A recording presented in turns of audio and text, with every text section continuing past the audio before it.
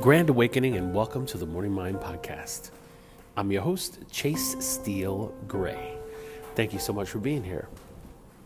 So, today's topic is Valentine's Day. It is Valentine's Day 2020. Once again, the holiday that comes once a year, and everyone treats it differently. Most people understand that if they're in a committed relationship, that the girl expects something. That's how I'll start. And maybe that is the case because of the programming that has existed for so long all across America. Incidentally, I implore you to look up the actual story of San Valentino and what the story actually means. You might be surprised. But anyway, I'm recording this podcast because I see things in a few different ways. First and foremost, on this day, who can be really upset at all at anyone who's actually concentrating on showing their love to another person? Who can be upset about that? I can.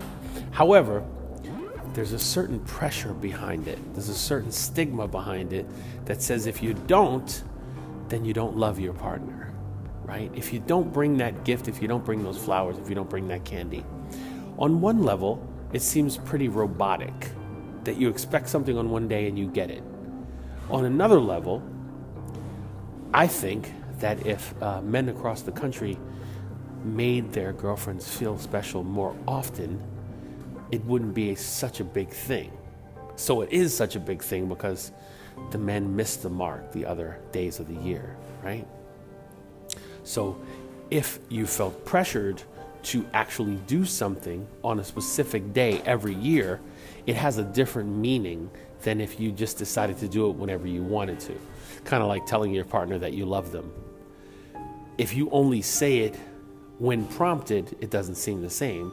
But if you say it all the time, it seems like you really mean it. So every year in New York City, I see men in line buying flowers. They're buying flowers, but they look frustrated. They look upset. They look irritated. And I'm like, wow, do they want to buy these flowers, or are they just doing it just because? If this guy does not come home with flowers, will he be punished vehemently? I think about these things. So I say to you, what does Valentine's Day mean to you? Is it something that is a necessity if you're a woman or even a man? How do you feel about it? Again, I love the fact that people can come together and show their love, but one day a year. So it is it is mandatory one day a year. I know that sounds strange. But what is the real deeper meaning of this day? And how can we open it up so that it's more comfortable for everyone? I personally steer away from a lot of programming. I think Valentine's Day is a programming of sorts. However, we're all programmed in one way or another, including myself. We've been victim to lots of programming. I think love is important. I think you should tell people you love them. I think you should show that you love them. I think you should do it every day in one way or another to at least 5 human beings. I really believe that. But what is the real meaning of Valentine's Day? And how do we really, really just grab it by the most important parts and make it happen? What is the correct way to do it where there's no pressure, there's nothing that is pushing you to have to do something? How can we reinvent the day so that it feels lighter?